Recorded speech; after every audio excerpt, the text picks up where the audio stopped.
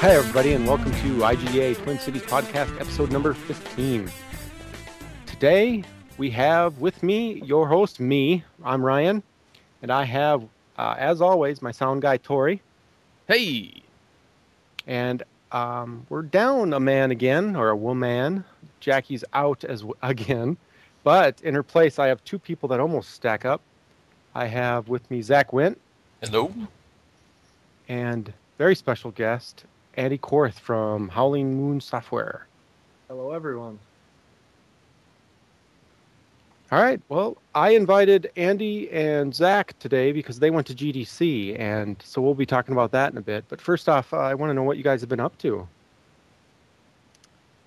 Well, yeah, I guess it's been pretty busy for us. We haven't had much time to go over our GDC contacts and actually talk to anyone that we met because we've been doing contract development. We've got 3 contracts between the two of us, so that's where all our time has been. You know what? I should have introduced you a little bit better, Andy. I'm sorry. Well, I can give a short synopsis. Yeah, you're like the king of Howling Moon Software. Well, so Howling Moon Software is myself and Scott Lemke. It's a partnership, so yeah, I don't know if I'm a king, maybe.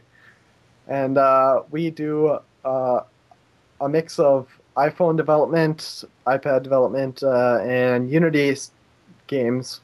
We wrote the Chipmunk physics engine, so a lot of the work we do focuses around physics development, contracting part of a physics game for someone, things like that. Yeah, I think that's pretty neat that Chipmunk was developed locally. It's neat talking to you guys at the meetings and stuff. Very interesting. And for any listeners that don't know, Chipmunk 2-dimensional physics engine, super powerful, right? Yep, it's a 2D rigid body physics engine. It's either Chipmunk or Box2D. That's basically our only options. And we've put a lot of work into making sure that it's a good option for the mobile markets, because there's, you've got tight performance constraints, and 2D physics games work great on platforms with a touch screen, so it's a popular option.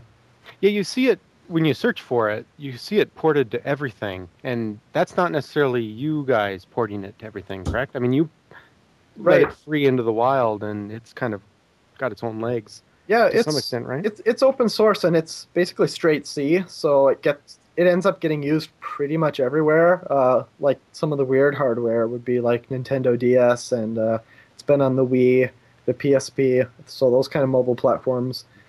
And yeah, the Wii is kind of a mobile platform in its power. Yeah, right. So yeah, and people just kind of take it and they'll use it anywhere. And a lot of people will port or make bindings for other languages too. All right. Well, what have you guys done with it that would be like your top of the list there that somebody might have heard of? I think we haven't played big roles in any of the major hits. Some of the number one, it's been number one on the App Store a couple of times in games like Zombie Smash. Games like Feed Me Oil used it, I Dig It, and a lot of other games that you've probably heard of use Chipmunk. Where we've been focusing are the Objective-C bindings that we sell to developers, and a set of extra features that make things easier for iOS people and people who want advanced functionality, like automatic terrain generation, things like that. And that makes it easier for developers, and we kind of sell to developers rather than making products ourselves. Okay. Well, you have made a couple of mobile games, though, with it, right? I mean, doesn't... Yep. We started out kind of doing that. Twilight Golf and Cranball were our 2 kind of games, but, we don't really like doing the whole marketing thing, so that was the end of that. I was surprised. I was surprised to hear that it got ported to Wii. Do you know off the top of your head what titles used it? Yeah, Night Sky, which was one of the downloadable games or whatever. in the Wii store. Something like, yeah. I don't really follow the Wii stuff. All right, And that's the awesome, man. DS games were homebrew, but hey, it runs on the hardware, and that's some weird hardware. Yes, yeah, that's rough. I'm surprised. Yeah, it's still pretty neat. You got your tendrils out there in an extreme way. Yeah, That's awesome. Yeah, and Twilight Golf, it's a pretty decent game actually. It yeah, definitely it's looks good and it plays is.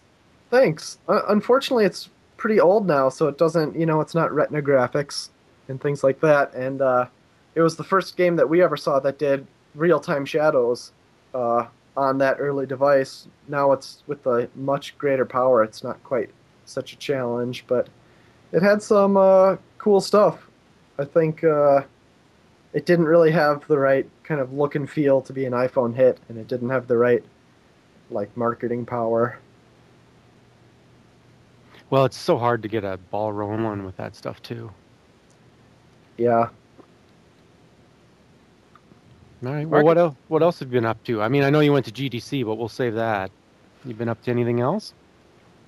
Yeah, it's been mostly contract work. We're working on an educational application by At Play Music that teaches students how to play the recorder. So that's pretty cool Well, that's because funny. the guys we're working with are extremely talented guys who have all been doing animation, offline animation, so it'd be rendered television that has that kind of Pixar look to it. So they're working now making iPhone assets for us, and there's some challenges getting the models to work on the mobile platform. You got this particular contract from contacts at the IGDA meetings too, didn't you? Yep, that's right. Yeah. Scott. Yep, Scott Gaff. And Yeah. it's pretty cool. It looks really great compared to a lot of other iPad games in terms of how many polygons we're pushing and the quality of the models. Boy, I bet you have a hard time managing those artists, though, don't you? It's they were pretty surprised by the polygon budgets, but they've been real champs about it. The other caveat is that your avatar is someone you can dress up your avatar, so they're creating assets that have to be torn apart and restrung back together, stuck back on a rig, and making sure that all the your hat and your shoes and your shirt, your pants, all that lines up and animates properly. So it's a very different technically from what they usually do, but it's been a lot of fun. Yeah, that sounds fun, actually. Cool. So, yep. Well, it's good to be busy, especially if you're full time. Yeah, very busy. Awesome. Do you have any time to play? You been playing anything? Just a little. I bought Mass Effect 3, and I only played it a little just because of the time constraints. And, that's a game where you have to sit down and really get into it. And I bought SSX, which I had a lot of fun with, although, man, I don't know how it stacks up to, SSX 3 or SSX Tricky. Have any of you guys played the snowboarding games? Tricky Yes, was amazing. Yeah, I love Tricky. And the new SSX, they kind of took it in a different direction. So they've got some really contrived plot where It's got a plot? yeah. It's like those comedy movies when you're like, don't have a plot, and they like the last third of the movie they try to wrap it up, and it's like, just do funny stuff. It's just going to be so much better. You got story in my snowboarding game. Yeah. You got snowboarding game in my story. Yeah. That's exactly the problem. And the story is basically we're obligated to have one level per character, and there's so many characters. And that's kind of the story.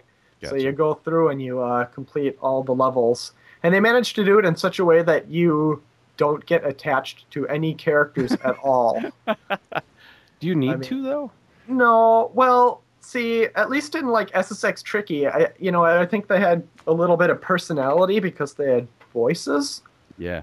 I feel like in SSX they're just hollow shells, and the game and the narrative kind of entirely happens within these weird pre-rendered scenes. Some of which are, in the moving comic book style, which is pretty common nowadays. Yeah.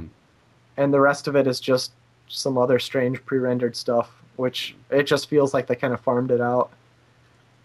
So, how much did you pay for it? How soon did you buy it when it came out? Oh, I bought it release day.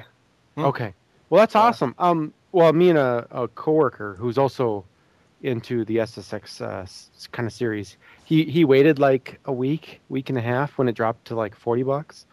Did it drop that quickly? Yeah. Well, we ended up in this big discussion about how games, they sort of fall off so quickly, especially games like Mass Effect 3. It's not gonna fall off. Right. But SSX, you can buy for like $30 now. But look at all the big Christmas titles. They're all $30-$40. Yeah, already. Exactly. They do fall off, of course, but SSX is one of those ones that fell off relatively rapidly. See, I guess I had the impression it was bigger than it might actually be.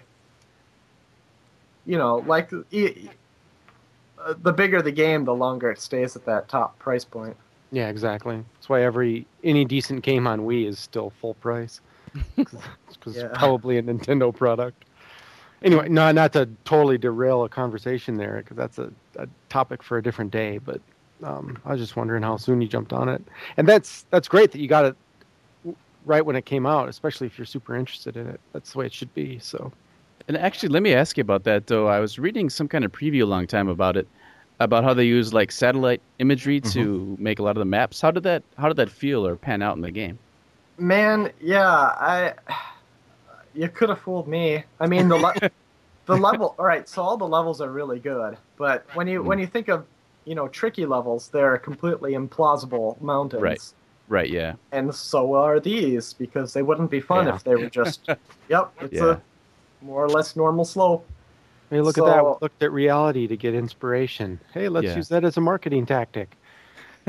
Right. I don't know what they were actually talking about when they referred to that. And so the level design is generally really good. The thing I don't like is that there are non-stop pits of doom. Oh, sure.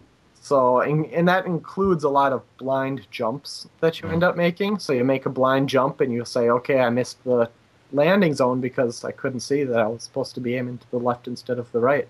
Oh, sure. I have the game also includes a rewind mechanic. You hold down the bumper and it rewinds you so you can make the jump again. I am really curious if the need for the rewind mechanic grew out of the bottomless pits that you fall in, or more likely they said, oh, look, we can rewind the map. Let's make a lot of bottomless pits. The disadvantage, so when you hit the rewind button, everybody else keeps moving forward.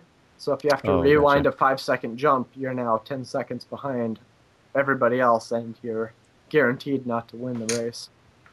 So it kind of works against you too, I guess. Yeah, you might as well just restart over and save yourself the time. See, that's too bad, because when I remember SSX Tricky, like, I feel like the rewind would really take you out of the experience, because I just remember kind of cruising down and hearing your board carve, and it would like kind of become Twilight, and you're just kind of in this kind of aesthetic of a game. And I feel like that those blind jumps would really take you out of it. Yeah, they do, and it's just frustrating. I mean, I guess the expectation is that you memorize every slope and know where they are, but that just doesn't make for as fun of an experience. Yeah. It's a strange direction that they took that. So I feel like in Tricky, you still had to memorize slopes, but it was to get the most points. In it, I mean, you could just kind of bumble your way down. Right. But you could have fun without memorizing them. Yeah. When you're falling in pits, you're not really having fun. Yeah, exactly. So I was largely disappointed. I had pretty high hopes for it, though, I guess. Yeah, there's a big following for it, I know. I played the PS2 one, which I think is 3. And I thought it was pretty good. My time was really spent playing Burnout 3, though. When was the first one released? Was that PlayStation 1 or 2?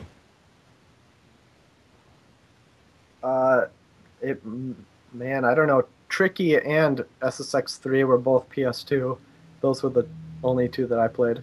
Here, I got one of these internets here. I'll look it up. But I remember it being a launch title very early for a console, and it was like the best game for 6 months.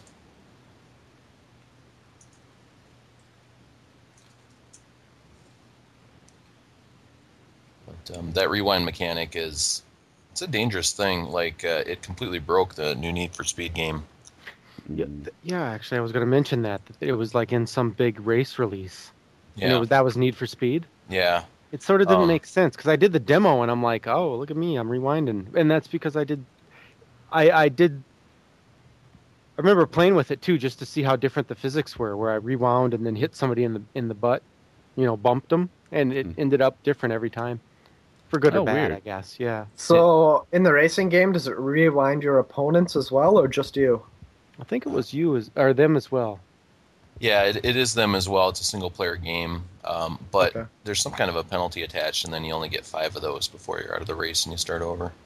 But it's like you said, when they have that crutch, they just make these unfair, terrible things like, oh, you went through the fence and you went off the side of the cliff, and now you get to watch an amazing explosion, the best thing you've ever seen in a racing game, but you're angry the whole time. Right. Yeah. It has a lot of effects on the game, and most of them don't seem to be good.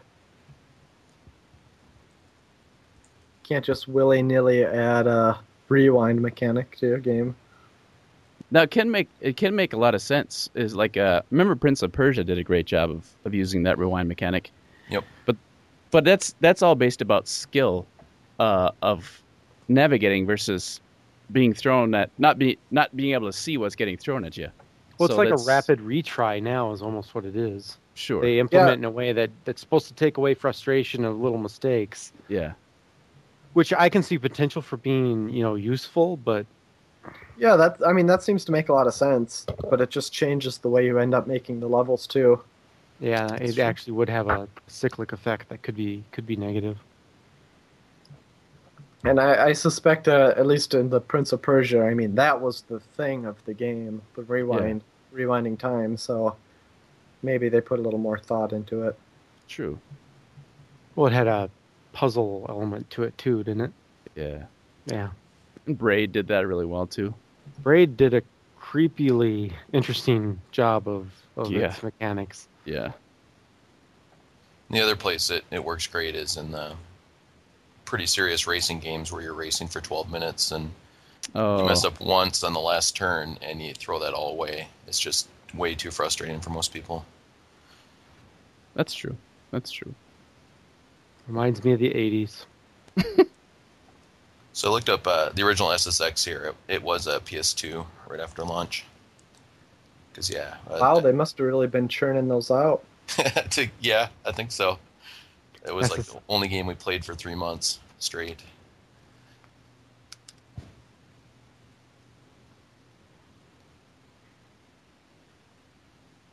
All right, well, let's move off of Andy. Hey, Tori, what have you been up to? Actually, it's been pretty insane. But a couple of things I've been playing. I've been playing Conclave, which is it's not really an MMO. It's kind of an MMO, but it's an asynchronous based RPG. It's pretty cool. It's in beta right now. And Angry Birds in Space. Oh, yeah. What's the platform for Conclave? It's just HTML, or Okay. I assume it's HTML. So Yeah, web. You'd mentioned it last month. yeah, and it feels a lot like Dungeons and Dragons. So you can play with your friends or with people or something like that, and there's different things where you can choose what you're going to do, like vote on something, and then there's little combats, and the combats are all asynchronous, which I think they did a really good job in. So basically, you'll do a move, and then it will wait for the next person to do a move, and you'll just get an email when it's your turn again. And so, you can all play it in real time. It'll go really fast, or you can just kind of wait throughout the day for the combat to keep resolving itself. And they did a really good job, and I'm really impressed by it. But now I'm waiting for new content. Angry Birds in Space, actually supremely impressed by that game. I did want to talk about that as well because I'm pretty sure I've gone off on Angry Birds a little bit in the podcast before, and I will say that the space one has engaged me much more thoroughly than any of the others. So Yeah. Oh, it's amazing how much that one thing completely changes the gameplay. yeah, it's definitely neat. It's still got that whole the problem of a physics thing going. Chance. Yeah, Yeah. where like no matter even you shoot it in the same place and it's a different result because Yeah. right, it's whatever write it off for, but it actually comes down to the way the engine runs. Sure. Um, Yeah. So you end up doing the same shot 3 times until it actually makes it 3 stars. Right. Right. And I'm frustrated with that, but I'm still going for the 3 stars. So I've made it through the first 2 planets, all 3 stars, and I must have played not to totally derail you, but just today, the end boss of the second ice world, he's this like stupid pig that flies around with arms on a little spaceship, and there's like TNT on the ground, and I must have done it like 20 times, just sort of randomly shooting birds, and it just so happened that this one time, every random event that could possibly line up did, and I got 3 stars out of it. So. Yeah, that I could definitely see that being kind of frustrating, for sure. Still, Oh, and then I've been playing this little mobile MMO called Skyfall, which is in beta, which is actually pretty interesting. I won't go too much into it, but check it out. It's free to play. And the new Super Mario Brothers just finally got that, and I've been playing that with my wife, and that game is so well designed. It is. I'm so impressed by the. That's the multiplayer one on the Wii? Yeah, yeah. And actually, it's pretty hilarious because it kind of balances out. Having more people is more chances to stay alive, but it's also more chances to screw yourselves over. And it's fun and frustrating all at the same time, but never drives you too crazy that you want to quit. Well, it all depends on how you play it too, because you can really like, and part of the fun is being a, sort of mean to your playmates. Yeah, It can be kind of some of the fun, but yeah. Actually, well, my brother-in-law came over, and he's pretty good at games. But so we were all playing, and my wife snuck up behind him, picked him up, and threw him in the lava. She's like, "Oh, that was so satisfying." So that was but yeah, I'm really impressed by the game design. And then where was I? Yeah. Oh yeah, Drox Operative, one of the games I'm working on, just went into alpha. It's a space game, and really excited for that game. You're doing audio for it? Is that what you mean? Yeah, doing doing audio for it, and that's Soldak's 4th game, I think. Oh, okay. Okay. And so yeah, I'm pretty excited for that. And then I started teaching last week at IPR, audio for video games. How did that go? So I survived it. You survived it? All right. I was very, very nervous the first day, and just learning the whole process is very interesting. And coming up with, there's already a curriculum, but it's pretty bare.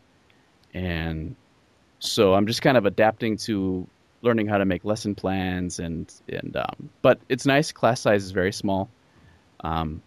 So I'm liking it a lot. So, all right, you have to tell me if I'm picturing this right. So I see like this like auditorium with like theater style seating, and then and then you walk in with like big, 10-gallon buckets on your feet, and you just stomp around. And every once in a while, you like roar at the audience.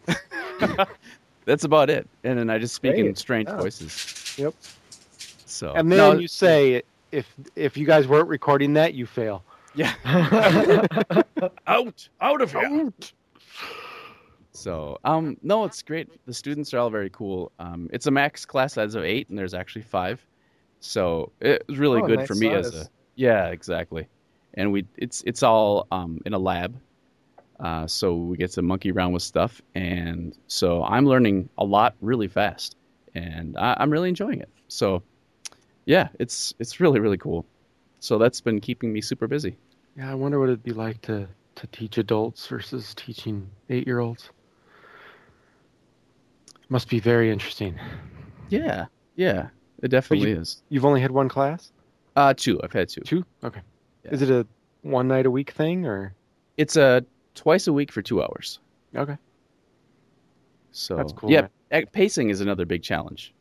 So I'm learning a lot. But by teaching, I'm learning a lot. Yeah, right. Well, they teach you. Mm-hmm. Absolutely. Cool, man. So- That's awesome. Yeah. How about yourselves? Zach, let's do Zach. Okay. Well, I've been traveling a lot, and in between working furiously long days, Mm-hmm. and on the plane there, I was playing some of the Metal Gear. Let's see, that'd be Metal Gear Snake Eater port for 3DS. I never played the original, and I still don't like Metal Gear games, even if they're in 3D. But it is pretty impressive just to kind of see that on a handheld. Sure. Do you like the 3D effect on there? I do. It's kind of fatiguing trying to hold it at the proper distance and angle and all that. But I do like it. And when I turn it off, I miss it and turn it back on. You know what you need is you need to like borrow one of Bob Dylan's harmonica holders and rig it for the DS. Well, they have those hats that you can buy that just you can Kind put of your clamp it to your skull. yeah. But then you got to push the button, so you could almost need like a remote. Yeah. Oh, shoot. And the other game I've been playing is finally got back to playing Batman Arkham City, which is amazing. I actually sadly bought it back in November and haven't had a chance to play it really. But yeah, that game's great. And everybody agrees. Yeah, I haven't gotten to that one yet. The only thing I don't like about it is it doesn't feel real plausible as a place, because the whole premise is they just sectioned off a portion of the city and it's all full of bad guys. So Oh, gotcha. you can still be a good guy and swoop down from the sky and beat the crap out of a guy standing in the street because he's a bad guy. So there's just these roving thugs, and that makes it a little... You just kind of beat up everybody who moves. Yeah, yep. And that kind of takes it out of the living world aspect, Sure, because it's just sure. a little bit two-dimensional. But everything's just spot on. The combat, the story, the side missions, And everybody's really shiny, right? and shiny and dirty, both. Yep. It's unreal. Yes. It's unreal. That's striking too, because they tried so hard on their characters, and it falls short of like the Capcom engine, and so on. But yeah, that's what I've been up to. So you work in like super long hours because you were on vacation so much? Or... Exactly. That's Okay. kind of how it goes for me now. Work a whole bunch before, leave for a while, work a whole bunch after, and wonder why you left it all. But the first trip was GDC, and then the second trip here was just family, going out for spring break, going out to San Diego. Just for fun, or were you visiting anybody? My brother-in-law lives out there, Okay. so we saw him some, and spent some time at the beach, and went to Legoland. Nice. Cool. Oh man, I wish they had one of those local. Yeah, that'd be good. There's a new Star Wars Lego exhibit, I guess, and just kind of mind blowing what they do there. They set up battle scenes like with 50, 60 characters on each side, and recreate cool. scenes from the movies, and then some of them are physically moving and playing music Wow. and stuff. And it's all outside under the baking Southern California sun. Right Awesome, on. man. So what All do right. you, Ryan, your turn. Yeah, I've been pretty busy. As always, feel real busy. Me and my friend Bill, we've been prototyping a game, and Unity did that release where you could, out of GDC actually, where you got a Android deal, so you can actually build Unity games to Android. So we started making a Android game, and it's just a little two-dimensional runner, but It's going pretty good. We got a good sound guy, hopefully. I do have an in there. But it's, it's real interesting because, like anything, the prototyping has been really. Let me just say, I've been up to 3 a.m. numerous nights, and can't pull myself away. So, and one of those nights was like trying to debug why something was happening, and then it ended up because I undid something and then did it back, and it was like essentially the same as a recompile. So, Oh no. yeah, Oh yeah, one of those. Oh my gosh, yeah, it was like Phantom. So stuff was being spawned. I had to do pooling because it's a mobile thing. And my first 50 of my pool were coming in. They were being instantiated, but instantiated is not active, which is Unity. So they basically were there, but not there. And could not figure it out. And changed my pool size, and then when I put it back, they just magically worked again. So Yeah. I'm like, yay! Restarting Unity is usually a good call when you run into something you can't explain. Oh, but it was just nuts. Yeah, pushing it to the phone that way, and Oh yeah. yeah. So that's been really neat. We're suffering from that, like we're out of that like, wouldn't this be a neat idea? Look at, I made it. It works. We got flames and buildings that tip, and you're running, and you're a firefighter that has to spray out fires or jump over them in a two-dimensional kind of, running style rooftop game. And now that we've got like the basics down, it comes down to, making levels, and we're like, hey, you know what would be a fun game?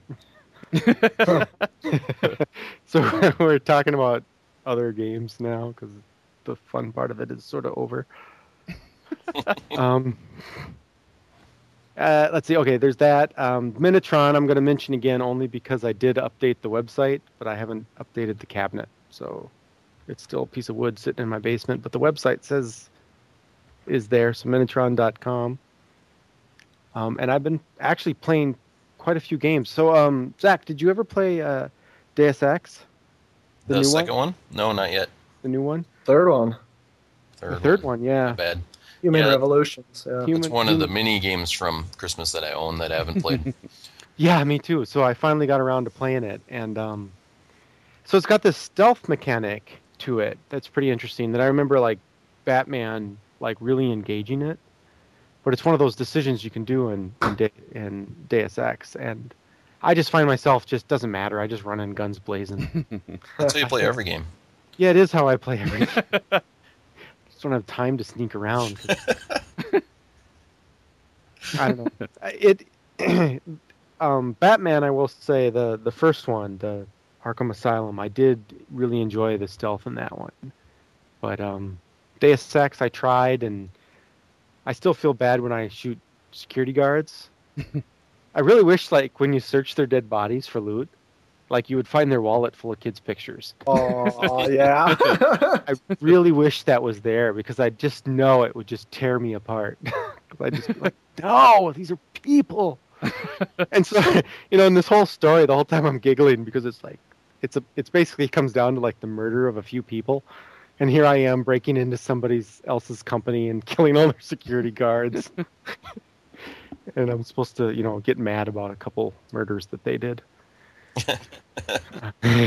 Anyway, I really enjoyed that game, though. I thought they did a really good job of, giving you the option of, killing everybody or not. Or, it's one of the few games where you can have multiple paths that are all actually viable. Yeah, I do think it's pretty neat. It's kept me playing. But so did you kill everybody, or like a mix of both? I did kind of a mix. Yeah, I did a pretty good mix of just kind of doing whatever. I didn't go for a lot of heavy weapons or anything like that on my playthrough. Yeah, I'm really not liking the heavy weapons in that game, actually. I do yeah. like my silenced pistol. That's my weapon of choice. Right, no matter yeah. The exploding revolver is pretty good, too. How do you guys feel? Yeah. How do you guys feel about the boss fights? I was going to mention that. I hate this game. This game is the worst game in the world. It's so bad. It's so dumb. So Ryan Schaefer, he loves this game. He's played through it like 4 times, and so one night he gets an angry message from me, and I'm like, this game just is the worst game in the world. And he's like, shame on you. And I'm like, it's so bad. And so it turned out I got into this boss fight not knowing it was going to happen. I had like sniper rifle and sniper rifle ammo. Yep, that's what happened to me. And I will, the only credit I can give this game stun rod. Oh my God. The only credit I can give this game is that it has a save at any point you want. So the first 20 tries at this where I just absolutely failed. From then on, whenever I shot this woman in the head with my sniper rifle, save! I got another hit. And eventually, after like an hour of pickpocketing full crap, you know. Yeah, and the time it takes to load is terrible. I was sitting there and I was writing down. I was timing it with my phone and writing down the times, and just like 2-minute load screens, which is long enough for me to whip out my phone and to play another game. What did you play it on? You must have played it on a console then. Yeah, Xbox. Okay, yeah, I'm playing it on PC, so it's not as bad, but it's still, well, to the point where I'm saving so dang often. I just finally the boss fights are bad. It ruins the game. So did you guys hear what happened with the boss fights? Yeah, I read the postmortem in GDC. Yeah, you want to fill them in, Zach? Sure. Well, they got stuck in a corner. They had to outsource them, essentially. Oh.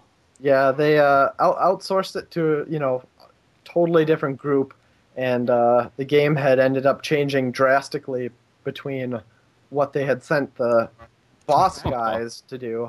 So when they sent back the boss fights, it didn't match at all, and they basically had to rewrite it themselves. That, and if you're a full no-kill stealth, you still gotta kill the bosses. Yeah, it really would and bug you you. Might not have any weapons that are useful at all. Oh, and so the boss fight that I had trouble with was she had stealth armor, so she was invisible, and she would run at you and explode. And if you tried to use your hand-to-hand combat maneuver, she would kick you in the face and then machine gun you to death. Yep. It was really, really bad. I like that. I'm about fed up with it though, because the boss fights are definitely troubling. But there's only 4 of them though in the whole game, and the last one hardly counts. So I've done 3. And so I was complaining to Ryan about how much trouble I was having, and he's like, "Do you have any landmines?" And I'm like, "No, I drop them because they're useless." And he goes, "Oh no, they're not." And so this last boss fight I got into, I must have had like 8 mines. And so I just ran backwards throwing mines. and what do you know? I won in like 3 minutes. I'm like, sweet. Stupid game. Stupid game. Anyway, that, and then I've been playing a lot of mobile. I've been playing Swords and Soldiers, which actually it came out a couple years ago, but it just hit Android. I'm not sure even how I got it on Android, but have you guys ever played that? No, I haven't heard of it. It's pretty decent. It's like a 2-dimensional, send your tanks at the other guy's tanks kind of game. Real time or turn-based? It's real time, yeah. But it's you've got guys with swords, and they've got guys with blow darts and whatever. It's better than I'm making it sound. It's a good mobile game, though. It is pretty good. And then Temple Run just came out on Android, so I've been sucked into that because it's got that stupid coin mechanic that makes you need to buy things. So, anyway, cool. That's been my my last month. We met the guy who did the I think he did the Android. I think he just did the Android port of Temple Run at GDC. Really cool guy to talk to. Also did Geodefense and Tiny Heroes. That's cool. Yeah, it was great talking to that guy. Who's very been in the industry a long time, knows a lot of stuff, knows a lot of people, a lot of stories.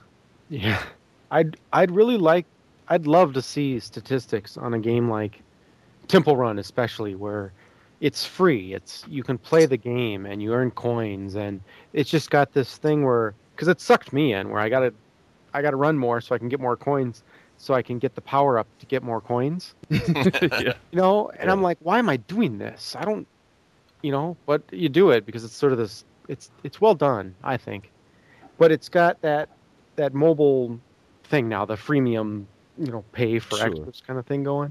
Yeah. It's got to be paying off. Because like for instance, instead of actually running and collecting another 500 coins, you can pay $1 and get 500 coins. And Yeah. Well, I think that kind of strategy is probably hitting our generation pretty well because we all kind of wish that we were playing console games or like PC games, but we don't have times we're playing mobile games. So we have a little extra money because we just haven't bought as many console games because we know we can't play them. So I think we fall into a little pocket where we're like, okay, I can put in $5 to this stupid game. Yeah. Of don't course, know. the funny part is that SSX has microtransactions in it. Oh God. It's Are you- pretty pointless though. Well, oh, that's mean. can you buy Yeah. like hair dye or something like that? Change No, your character? okay, so you can't dress up your character hardly at all, which I thought was a big step backwards from the other games, at least SSX 3. But yeah, you'd buy, I don't know, you buy money, and then you spend the money on like stupid gear boosts that seemed mostly pretty negligible. So it was pretty clearly the case that someone up high said, "Hey, we got to get some, we got to milk these suckers," and the developers were like, "Well, we can throw this in." I'd also like to see how the statistics on that work out. Yeah, I would Interesting. hope not very well. That just seems so mean to have a fully priced game also have microtransactions. Yeah, I'm kind of against that in the SSX approach. I guess Portal 2 did that too, but What did they have there? You could pay for they're like and get more. robot animations or something. Well, you Yeah. get at least in the case of SSX, you got so little out of your money. Sure. It all depends on how it really impacts gameplay. Like I got no problem with a game like SSX letting you buy, for instance, hairstyles or different jackets or something. Hats. Yeah, Hats. from microtransaction standpoint, I don't care about that stuff. Or if they do the more releases of new mountains or I don't know different skins for your ski your board or whatever. But Yeah. if it actually comes to some sort of fundamental game aspect, then Yeah. Sure. isn't that what you paid your original $60 Right. for? Exactly. Oh well. All right. Well, before we get into the GDC talk, let's talk a little bit about what happened at the last meeting. So we can go relatively quick. We had two pretty big presentations, I thought. So the first one was a member project from, where are they from, Zach? MSB.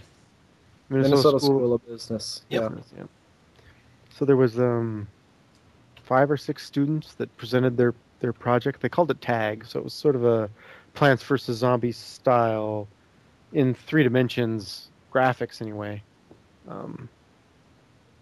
style fight board, where you sent out miners and stuff. They were really enthusiastic about it. I will give them that. Yeah. Yeah, Well, and, and- I mean their project, it came together as a more or less complete game. So that's the first step. A lot of people don't make it to that point, so that's encouraging to see. Yeah, and I've actually heard that happens relatively infrequently. And I mean, I can understand you have so many classes you're doing, so it's hard to put in the extra time. So, for anybody that's put a game out, it may not seem like such a big milestone, but I think it really is. It was Yeah. playable. Yeah, exactly. I mean, they of course listed a lot of things that they wished they had done or wanted to do or more things to do, but it was playable. And I've got a degree from DeVry in game programming or whatever, and there was numerous groups in my classes that did not even have that. So yeah. it definitely is an achievement. And it's nice to see, the young or enthusiastic That's true. about their projects like that. So, and interesting how everybody kind of falls into their specific roles. Yeah. The other pretty interesting presentation was a gentleman named Dustin Smither from Warp the Form, and he presented a 3D virtual tabletop. So, and it was like I had some conversations with people about what that actually was or was going to be or is, because it seemed really weird. Like the word 3D in there made it sound like you were going to have a tabletop and you'd be wearing glasses. And like that Oh, yeah, I see what you mean. augmented reality thing. That's what I was thinking it was at first, but the best way I could describe it was a board game sharing sort of online platform that allowed you to do virtual to play gaming. to play a tabletop game remotely. Yep. Yeah. And it's open enough where you could play chess or checkers. You just sort of you and your buddies, and you have to conform the rules and stuff, and then abide by them, just like you would if you're playing a tabletop game with somebody. But the big benefit in their case is that it's got all the graphics and the cool stuff of models and other additional things and design of actually making what might be fantasy in certain role-playing games or tabletop games could now be visually engaged. Does that make sense? Yeah, absolutely. And I played around with it and downloaded it, and I'm actually really impressed. And I just feel like there's so much potential in this item, and they're working on it, and it's in beta. And so it's myvirtualtable.com. Go check it out, download it, leave your feedback, and there's eventually going to be a model store that's completely secure so that people can sell models. And so they take a little cut, but for the most part, you just be putting your stuff up there, and there's many safeguards so that your models don't get ripped off, and only people that buy them can use them, or share them during a session, but it's shared temporarily and securely. And there apparently will be audio in the future too, so I got to give 2 thumbs up for that. Yeah, I thought it was real interesting that the potential there. Yeah. From a artist or content creator / game player or something like that, and also the additional legal ramifications that could come out of that as a potential problem. So Sure, yeah. I don't know, and he even mentioned that, and I can't remember which 2 game books he held up, where one was like, yeah, it's open and okay, and the other one it's not at all. And the idea of if you want to play a Warhammer-esque type game, for instance, if you could actually have Warhammer-esque models, or if they fall under that copyright infringement, Sure, that they don't allow, or what they probably don't allow is the you or somebody else making profit off of something like that. Sure, yeah. But it'll be interesting to see how that sort of stuff plays out, because there is a good balance in there somewhere, I'm sure. Yeah, and actually another really interesting thing too is that it doesn't just need to be used for board games. It could also be used for prototyping levels or kind of anything that you like. So it's really, really open. So yeah, I'm pretty excited about that. And you can import your own models that you make. So it's pretty cool. Is it pretty easy to do that? Yeah, you can just essentially drop them in there. Trying to remember, it starts with the C, the model type. You can Collada format. Yep. Yeah, Collada. Yeah. So you can make whatever you want and plop it in there. The universal format that only works some of the time in some of the applications. you have, all right. Cool. Yeah. Is it browser or is it? I mean, I know it's Unity, so it can be browser. But I mean, are you playing it through browser or is it? It's client based, so you download a client. Oh, okay. Yeah, I was wondering for some of the advanced networking stuff they're doing if it would work in a browser or not. Oh yeah, good question. Well, they said They said they did want to push it to mobile, so They Yeah. wouldn't have file system access to load some of the stuff that they're loading though from the Oh, web okay. browser. gotcha. Yeah, it gets real. Although ugly they could trying to do it, that. over HTTP in some cases. And they did kind of built in their own kind of asset streaming so that you can share. I've got this specific model that you don't have, and for this game you get to see it. Yeah. Yeah, one of the things that I had asked him after the talk was how they got Unity to import models, and they ended up writing their own Collada loader in Unity. I wonder if they got it off the Unity wiki page, Collada. I bet you they started there. There's an open source code of importers. I have a Collada importer exporter that I use at work, and it came from the. Ah, I see. Yeah, I didn't know that. Could be. And I joked earlier about Collada. It is one of these XML format, right? But like everything, there's so much stuff and versions of Collada that you could get a Collada file and then you can't open it anywhere, or at least not in the software you have because it doesn't conform the same way. But that's the internet for you, right?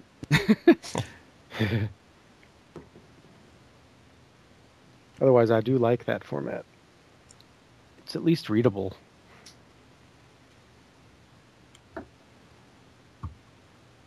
Have you played with anybody with it, Tori? No, I haven't. So, I was just kind of fooling around. Cool. Yeah. All right. All my friends are having babies, so I. You're missing out. Yeah. I know. Sounds like an awful game. Yeah. Yeah. Haven't played that one yet. I don't intend to anytime too soon. But yeah. The first part's fun. With the prototyping or what? Yeah. There's an 18-year-long grind. Yeah.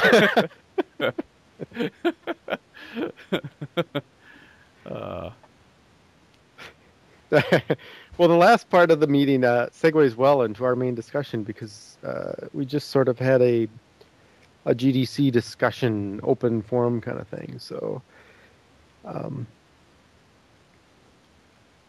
so does anybody want to discuss what actually GDC is? So, other than Game Developers Conference, of course. Go for it, Zach. Well, it was my first time going there. I've gone to SIGGRAPH for a long, long time. And so everything I expected and everything that was different is kind of from the lens of that, comparing it to SIGGRAPH. But,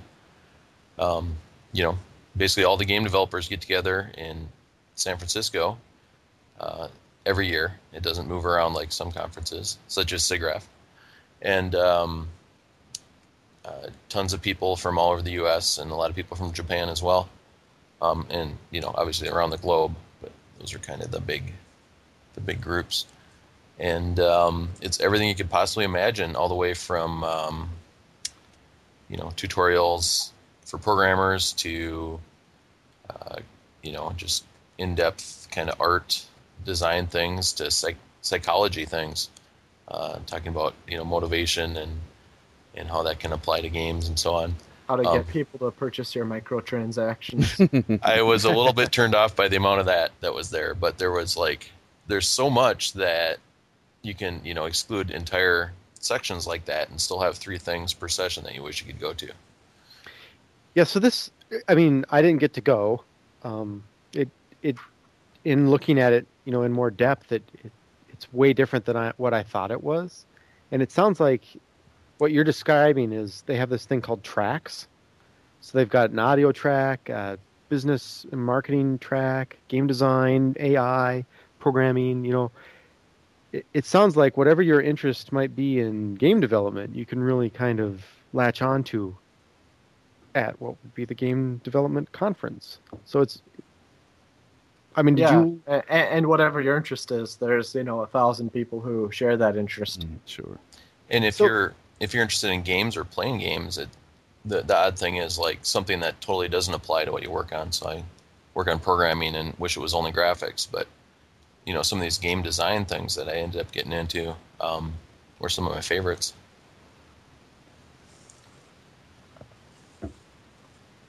It's just kind of a different perspective, and it's of course by somebody that really knows what they're talking about. Yeah, I had my experience. I've seen numerous trade shows, but none of this kind of variety. And every trade show I've been into has really been kind of about selling something. This I wouldn't call a trade show. Yeah, It's a conference, and it seems like a conference for the attendees, like for the target audience to share and to network and everything. And like it's actually from the looks, it's like this legitimate just excitedness about game development. Like it's almost you don't hear any really large or weird announcements generally.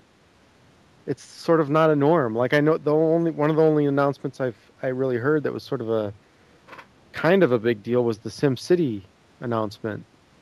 By and large, people are just pretty much there to share what they know about games, and they're generally pretty open about sharing their experience and what they've learned. So it's mainly a place to learn. The expo has a little bit of that, here's some stuff we want to sell you vibe going on, but that's just part of the show. Yeah, and it also, of course, doesn't get the same sort of news or media coverage as all the tutorials and discussions and presentations and roundtables and whatever else they have going on. The other thing that's good to mention is that they've got their business center sort of place where people who would like to enter the industry, a lot of students, for example, can just show up and hand out resumes and try to get an industry job at the big name places. So that's a really good opportunity if that's what you're looking for doing. Yeah, GDC is the place to go to get a job. A friend from when I was going to school for my game programming degree went to GDC, and they had a resume, and they handed it to, I can't remember, the BioWare or whoever they were really excited about. Yeah. And they actually got a call back because they wanted to know the guy's programming experience, because his resume he forgot to put programming experience. And he's like, why did you call me back? And the guy said, well, it turns out that people that are really confident about certain skills, sometimes they don't list them. Be funny. Yeah, and I think he ended up interning. Oh, good for him. There was something on there, of course, that still made him interesting or whatever, but it was an interesting story. Yeah. Andy, how many times have you gone? This was my third year, I believe. Yeah. 3 in a row, or? Yep, 3 in a row. So we just keep going.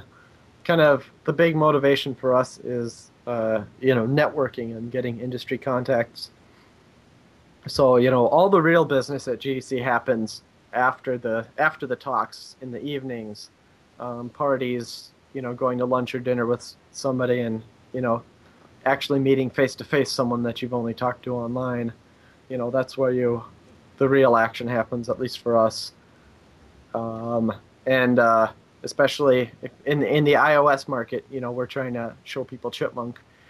The Touch Arcade party happens, and basically what that is the Touch Arcade guys sponsor drinks at the Marriott bar, and everybody in that hotel lobby is, an independent iOS developer. And they've all got, they'll show you your game, you'll tell them about what you've done, and, they're all just happy to talk to anyone. So that's, those kind of parties are just fantastic opportunities. Sounds like fun. So that's definitely one of the things that I'd recommend if you're interested in those sorts of things, is to do your homework and find out what the parties are and make sure you've got them all scheduled. Because, we're busy, you got something going on nonstop. We didn't have time for touristy stuff or anything like that when we were down there. And the other thing that's nice that I think a lot of people don't realize is that so the cheap tickets will get you into the expo, but not all the talks. And obviously the parties, you just show up. But the expo is kind of, Intel will have a booth, something like Nintendo has a booth, and their booth is mostly, hey, come play games that are on the 3DS, which, is probably not why you flew down to California. It's kind of fun, man. But where else can you do that? Yeah, right. GameStop, I don't know. But there's always somebody at the booth who's an expert in the field and someone there who's got some real technical knowledge, and you can sit down and talk to them, and chances are that they're bored because they're just there to hand out swag to people. So when they do get a chance to talk to someone who's interested in what they're technically doing, then they're really excited and they're happy to share all kinds of information. That's cool. Yeah, I will second that. Being someone who has run a booth for something, the days can be long and dull, and you'll see a lot of that sort of, people who aren't interested, but they do want your garbage. Yeah. But when you actually get somebody who cares and they talk to you about it, it's definitely very very engaging. Yeah, with the NVIDIA guys that were just kind of standing around by their demos, ask them a couple questions and they'll tell you all about how they implemented their, hardware physics stuff, how they do the broad phase searches and things, information like that. It's just, you just can't get that anywhere else. You're doing a good job if you can get them off task too. Yeah. You know what I mean? It's like, oh, wait, let me see if I have this demo, and they pull out something that doesn't quite work right, but they're still really excited about it. Right, and I mean, you can learn some really cool stuff. And we talked to the Power VR guys about the, some issues we had with the PVRTC compression on the iOS platforms, and they told us all about the second version that's coming up. So, oh wow, we're looking forward to that. It takes care of some of those artifacts you get along the edges of the PVRTC textures, which if you do like a sprite sheet or something, that's the bane of your existence. Yeah. Ugh. So, talk to the people at the booths. They're happy to tell you interesting stuff. So did you get into the full GDC, or did you just do the expo? And you buy the cheap tickets. Yeah, right, so you didn't get to see the talks or anything? But you got the indie ticket, didn't you? Yeah, that's right. This year they did something new, which was the indie tickets, which were like, for less than $1,000, you can go to the 2 days of indie talks. And those were the ones that we were the most interested in, and a lot of the people spoke really highly of, so as the best talks for those days. Oh, cool. So we got to see some of those, which is basically, the famous people or last year's IGF winners talking about their games. So who did you get to see from that indie side there? Not too good with names. Zach, do you remember? I didn't go to any of those actually. The Sword and Sorcery guys were there. They had one of the better talks. There was like the Ponycorns guy who just kind of I don't know. He and his daughter made a game, and it was kind of just talking about the experience of having that go absolutely viral. Hey, I made a game and people like it, and that's why. Right, exactly. Yeah. Now I'm gonna try to sell T-shirts. Ponycorns. Yeah. It definitely was a lovely story. So. Yeah. So that, and like the Fez guy gave a talk, and they won the IGF again. Yep, won the big winner there. Again. Game's still not out. Might be better off not to release it. Just keep winning the award. No, they made a new rule this year. Is you can't come back next year. Oh, they did make that rule. They finally did, yeah. Well, good. Fez 2.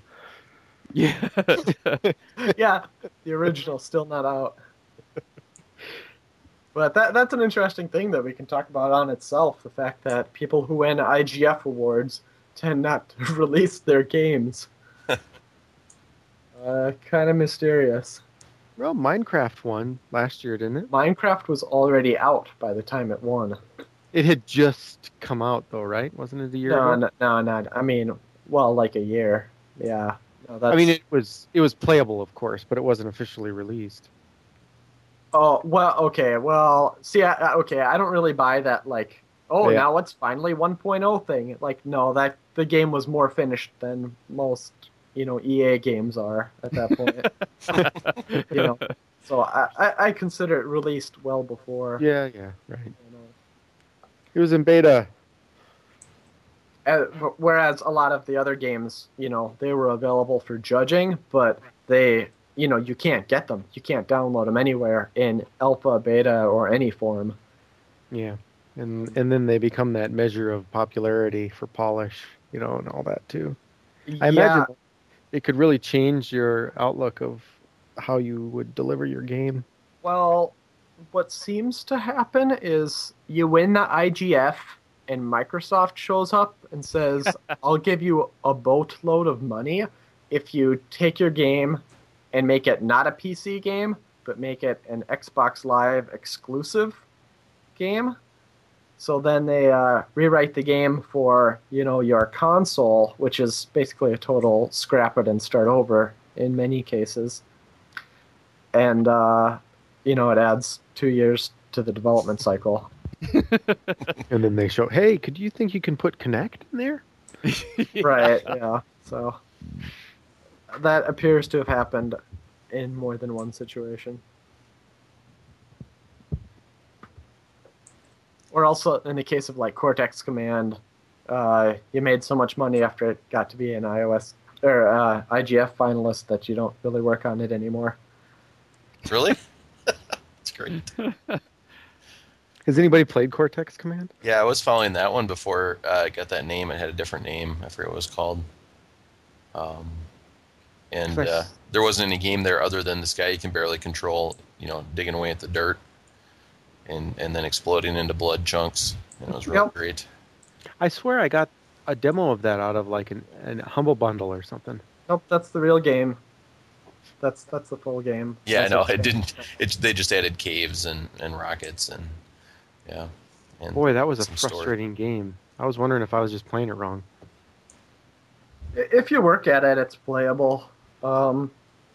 It's just unfortunate that like a lot of people bought it under the expectation that it would be continue to be developed at the same pace that it was going. In which case, you'd expect a lot more out of it coming up in the next couple months, but turned out not to be the case. All right. Well, what's like the neatest thing you saw there? Like for somebody who didn't experience anything of it other than the parties and the meeting people and what's like some cool experiences that you pulled out of it? Well, as far as like flashy stuff, on the expo floor they do a lot of tech demos and they show off some pretty cool like motion capture stuff that seems a lot better than the motion capture I've seen. So there's some flashy stuff like that, but the main thing that really sticks with you is the fact that you can walk into a room and everybody, you've got something to say to everybody, and they're all really cool. I don't know, what about you, Zach? It was your first year. Yeah, it'd be hard to pick one thing. Probably the craziest thing was I went to. I was trying to kind of maximize my time because that's what I do when I drop $800 on some classes. Is attend every one of them. But it was towards the end of the day when towards the end of the week, they start to put kind of the more niche stuff in there because people stop hanging around a little bit. But it was basically math, something called Grassmann algebra, and I walked out of there and ran into you guys, ran into Scott, who's way more math smart than I am, and said a bunch of funny words at him, and he didn't know what I was talking about either. Yeah. But he this is kind of the main programmer slash architect math guy for the C4 engine, which is something I hadn't heard of before either. But actually, on the flight there, I saw it won one of those GDC Frontline Awards, which I'm not sure. I don't really have background on how those things happen or how often they get rigged or don't get rigged, but I've read about it since then, and it seems really well architected. So it'd be interesting to see if it gets some traction. It's obviously a real competitive thing to try to sell an engine Sure. to people. And the other one that left a big impression was I've never seen any Unity stuff, and that's one thing I wanted to ask you guys. Did you ever try to test your pass to get into those sponsored sessions? Oh yeah, we did the first year. Okay. They watch. They're on the ball about it. So I think there may be some limits. Oh, sorry, not the sponsors. We tried to sneak into ones that we weren't allowed to. Oh no, yeah, they're all over that. The sponsor sessions tend to be really crowded, so. That's true. Yeah. So this Unity was a great example of that. It's like, hey, would you like to stand in the back or stay in line until some people leave the room? But just to see how much stuff they've bought and they're shoving into the engine, and they seem less shy than a lot of people about showing technology previews. And I guess they're not a public company; they don't have to worry about all the rules around that, showing things that might or might not happen. But they've got all these inverse kinematics engines coming in there, and really nice looking animation blending and mocap cleanup. Kind of the minimal set of stuff that you need for games. So, throw out all the stuff that the animation guys and the movie people are going to need. This is just getting your walk cycle to work well from a mocap set of data. That was pretty impressive. And then just stuff that I would never have any chance of reading about anywhere, like hearing how the Double Fine Once Upon a Monster, the Sesame Street game for Kinect, how that moved through its kind of life cycle into pitch and into product. And then hearing all the fun stories about what it's like to run focus sessions with small children. I don't remember the guy's name, but he started out really great. His first slide was that I'm the best game designer ever, and then people laughed at him for a while, and then he said, "No, it's true. Everybody knows that if a game can teach you to cry or cause you to cry, then it's really touched you, and it's the pinnacle of game design." And then he cuts to a scene of a little girl just bawling in one of their play tests. And so it's fun to kind of hear that and hear how they had to totally adapt everything there. Double Fine comes from kind of the hardcore side, the challenge. Games are about challenge, and they ended up by the end with something that basically, if you're standing there and you're moving, you can't fail it. But if you actually are the older sibling or something, there's like bonus challenges for you to do. And you see that everywhere. Angry Birds, 3 stars instead of 1 star and that kind of thing. That's the new way of doing games, I think. And then they also had some great clips of, Cookie Monster's telling you to flap your arms. And if you're an adult, you pivot from the shoulders and do big flaps. And if you're a kid, you just attach your wrist to your shoulder and just wiggle your hand in the air. And Kinect doesn't like that quite as much. Can't quite tell what you're doing. Just seeing the wide variation of all the developmental things that kids go through at the young age there. There's just this huge range of abilities, essentially. So that's an example of something as a graphics programmer I would not have had any exposure to whatsoever if I didn't go to GDC. That's neat.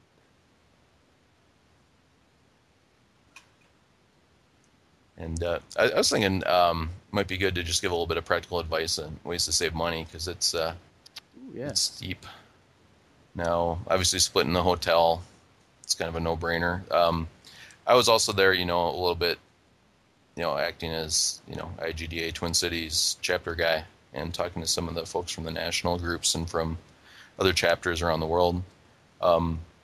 But on these along the lines of the hotel, what some of the people from Chicago did was they bought a really big suite with 2 rooms, and then they jammed 5 or 6 people into it. I don't even know how many people were in there. So you pay double, but then you put in 4 times as many people, and sure. comes out okay if people don't mind laying on the floor or the couch or the sleeping bag or what have you. And you don't tell the hotel that you're doing it. Yeah. Yeah, we need 2 cots just because we like the look of cots. Yeah. Because we're conducting business Yeah. by the hour. And then, San Francisco is a real city. It's not like LA. It's not like some of these other places where you're trapped eating overpriced convention food. You just walk a block and there's a mall, and you walk a block the other direction, there's a different mall. And then, kind of weighing the pros and cons of getting a cheap pass versus the ginormous pass. I mean, you can do an awful lot with the cheap passes, from just getting around and socializing, and like Andy was saying, all the tips about going to parties and meeting up with people and that kind of thing. Did you do the cheap pass, Zach? I had the actual opposite problem. They ran these promotions way back in December. It was sometime over Christmas break where they're like, hey, holiday discount, many dollars off. And so based on what I knew about SIGGRAPH, I picked the second highest one. Okay. And the way it breaks down at GDC, there's basically 2 days at the front for what they call summits and tutorials. Yep. And that you can buy separate. And then there's the next, I guess, 2 or 3 days for kind of the main conference or the sessions. And that's also the same time that the expo is going on. And so I bought that one to just get into those. And then, so this is December, and then around, I don't know when, February or something, they finally get around to publishing the schedules. And I'm like, wow, I don't have anything to do on Monday and Tuesday. Wish I didn't have a hotel and a plane ticket. But I was lucky enough to know people down there. So I hopped a train and went over to Pixar and checked that out. Cool. Yeah, the different levels of tickets that offer distinctions between you can go to tutorials but not summits and things like that. Whatever constitutes a tutorial and summit has never been clear to me. So yeah, I don't know. You can just kind of say, okay, I'll go to the randomly chosen half of them, but it's I don't know. It's a tough call to see. It could, because I don't know how much more is the all access than just the summits or just the tutorials. Well, I want to say it was upwards of $1,200, and then the one I got was around $800. I think normally I got it for $600 with the discount. And then some of those cheaper ones were down around $200-$300, weren't they? The Expo Pass is $185, and the Indie Pass was $300 or something like that. Then it's a big jump to the next one. So rest of the story there. So actually, is on the way back from Pixar, there was another random guy in the train from Belgium that was visiting a friend there, and he's the one who told me that I can go to the sponsored sessions. So there's this little moniker on certain sessions that means, Intel paid for this or NVIDIA paid for this, and that means anybody can get into them. Oh. Funnily enough, not all the volunteers manning the doors knew that until the second or third day, so that weird. led to some incidents. with you, or I kept my cool, but there's one guy that was going to pound somebody on the top of the head because, and he was 6'4", because he had walked out of the room during a break and they wouldn't let him back in. And it was a different round of people, that they rotate through, and these are just, college students, kids. And they have to go through the little walkie-talkie escalation procedures before they can let people in.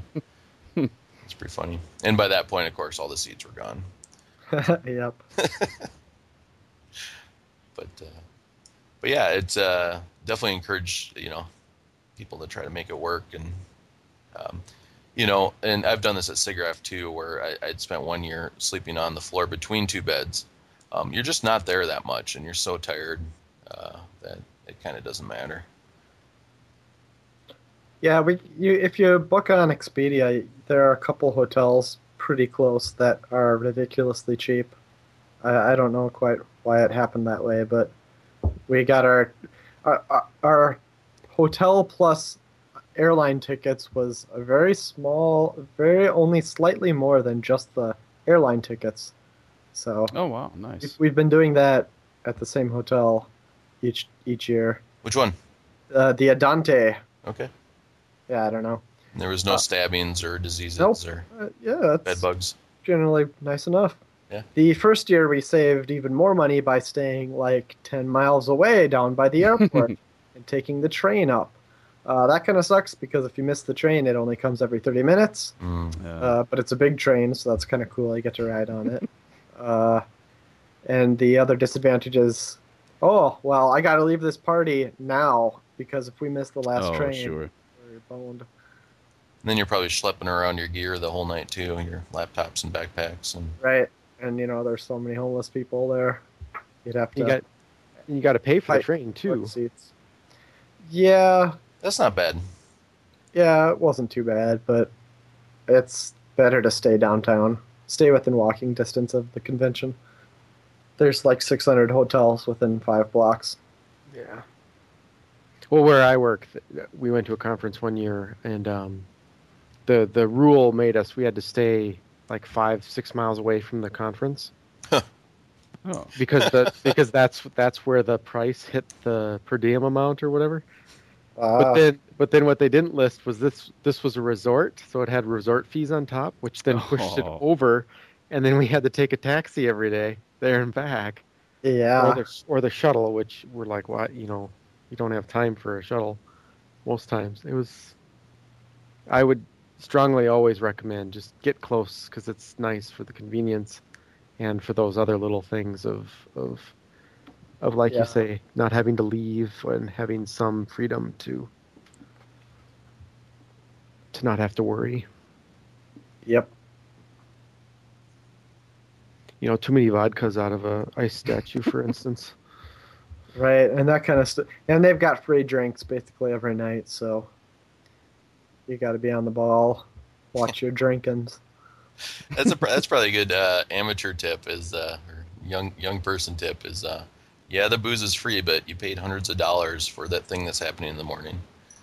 Right. Yep.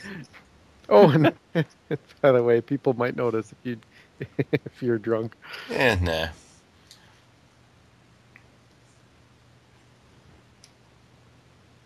All right. Well, is there anything that you guys missed that you wish you would have seen or done? I'm sure there's tons of it, but like. Yeah. And then, that's a good point too, is a lot of it ends up online, quite a bit free. Some of it, they put in what they call the GDC Vault, where only the full conference holders have a login.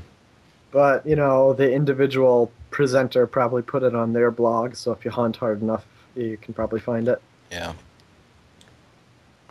My one regret was I'm a Double Fine fanboy, and they had one session that was them talking about this. So their last big game was what's it called? The heavy metal. Brutal Legend. Brutal Legend, yeah, the Jack Black amazing open world with very questionable real-time strategy built in. But Brutal Legend 2 got canceled, and then they're like, oh, geez, I don't want to fire everybody. So they did this game prototyping session a little bit earlier for 2 weeks. And I think they had 4 or 5 teams, and 3 of those actually ended up getting published. One was the Oh wow. Once Upon a Monster. Stacking, right? Stacking, yeah, that's an amazing, like, how did that get published? And then the mech game, right? It used to be called Trenched, and they had to change the name for Europe. I forget what it's called now. Oh, really? It's not Trenched anymore? No, that exists in Europe as a board game. Oh, so well. But we know I it bought as it. Trenched. Okay. Yeah. Yeah, it had like a strange second name, like Trenched Tides of War or something. I don't remember what it was, but. And so that was one session, and I was pretty weary, and Marty, who was the guy I split a room with, They had a hot tip on Sony giving away a boatload of hardware at this particular session, so I didn't feel like walking all the way across again, and I just went and sat in there. And What'd you get? What hardware did you get? I ended up with no hardware, Oh, Oh, and I missed Tim Schafer. But the year before, we got tablet computers, really fancy tablet computers from Intel for their Migo platform. well, that's which right. You they told that canned. story, yeah. Yeah. How'd that turn out? They gave away like $1 million worth of these fancy Wow. tablets, and they came with Windows 7 license, and then they came with a pre-installed beta of Migo, which is their Linux-based operating system that connects directly to their store, their iOS store, and you buy tablet applications, and it crashed pretty hard, like all those other products you can think of that no one bought. Yeah, I don't know. It looked cool. The hardware was really nice. Never used it. We were going to make games for it, but it was kind of clear that it wasn't for going what anywhere. market? Yeah. Alas. So I got tablets. Tablets with nothing on them. Yeah, I don't know. I mean, you could put whatever. Well, I meant there's no market of things. Yeah. really for it. Yeah. Yeah, it's kind of funny in a way too. I mean, hardware's getting awful cheap now. If you don't need the brand new thing. Yeah, isn't that like sort of the ultimate way it's going to go though, where it's not the hardware that's the expensive part? It's the marketing. It's ultimately it's the software, what you have on it. Were you happy to be done?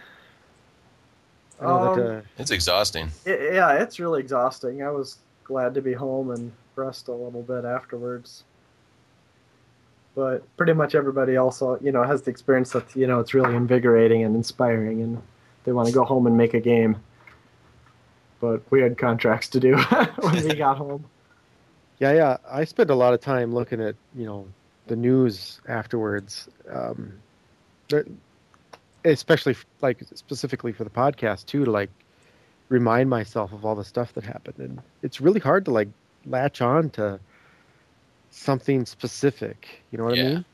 It's because it's all kind of like interesting in its own way, but not like a giant story. It's like really an experience of something. I can really feel that. Yeah, there's just way too much going on, and it's just all concentrated into 3 or 4 days. Yeah, and I think it, being that it's a conference for developers by developers and stuff, you can't really sum it up in that marketing way of something, So what? There was that couple of years where the big publishers tried to co-op GDC to do, their big announcements. Were you there for any of those, Andy? Any of those years? Not really. Yeah, I think that was a little earlier. But basically, after E3 imploded, they're like, "Oh, GDC's the other one. Let's get them." I heard some bad things about those. It was basically 2 years where they tried to turn it into a marketing and publisher event. It's just not the right market. Right. Yeah. It happens for the iOS games, but I mean that's a different market, so nobody really minds. The indie developers launch their game because they get to meet with Touch Arcade guys or the whoever else. But that's all in the indie scene, so it's Yeah. kind of different situation. They're not giving keynotes, that's for sure. Awesome, guys. Well, thanks for sharing. Yeah, thanks for having me on. You both planning on doing it again next year? I think so. Yep, we'll be there again. oh, real quick, what's going to be next meeting? Oh yeah. So that's as of right now, that's 48 hours away, minus a few. Main speaker is Big John Games, and like they tend to do, they've got a variety of things they're going to talk about. Actually, one of them was the thing I was kind of working on from November on through January, February-ish, and they had a number one downloadable WiiWare game, a fishing game called Big Bass Arcade, and they wanted to port that to a retail release, so they were beefing it up, and I helped out by adding kind of a challenge mode. And so that'll be one thing. The other one is a DS downloadable game, and I actually know firsthand how horrible the DS hardware is for math. All right, They've yeah. got 3D textures. That's why I was impressed that somebody ported the physics engine. Yeah, when they ported Chipmunk, it all used ints. There were no floats. Fixed points, yeah. Yep. So this is, they call it Kart Crashers. It's, their elevator pitch is it's a vehicle platformer, which doesn't really help because nobody's ever played one of those, but that's kind of what it is. You're driving around and jumping and trying to get to different parts of the level. And but it's got 3D on the DS and everything's textured, and it's pretty impressive from a technical point of view. On the DSi? And then a 3DS game, which is the roller coaster game that is still in development. But it's got kind of the most amazing, quick and intuitive level editor I've seen for anything that technical, that interactive. Okay. It's pretty neat. Is that something Matt made? Yep. He was working on that. He didn't have to work on any fishing except when I had dumb questions for him. He's like, oh boy, let me think back 2 months. I don't know. Is he going to present anything about the thing you mentioned there? The roller coaster game? Yep. Yeah. Oh, awesome. Yep. And then we have we have another member project. I'm blanking on the guy's name. I'm gonna have to pull it up real quick. But essentially, this is something he's been working on for a while. Like, I want to say almost 8 years or something like that. And it's essentially kind of a platformer with a story. So,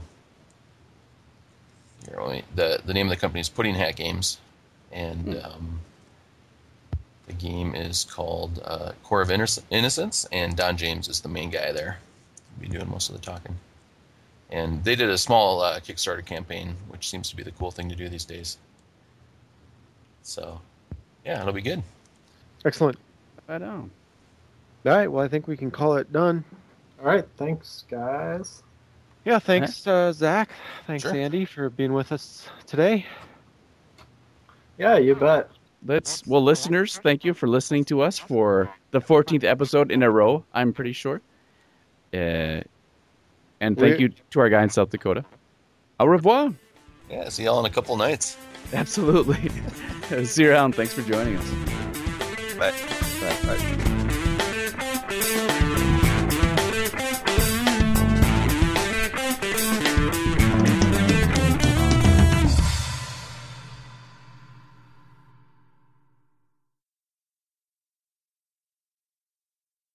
Yeah. Oh my gosh. I don't know where you're going. Sorry, dude. The deals. No. Like exclusive. There we go. Oh. Yeah. Fill in the blank of what's important. All right. Yeah. Fuck this game. You're gonna have to cut that, Tori.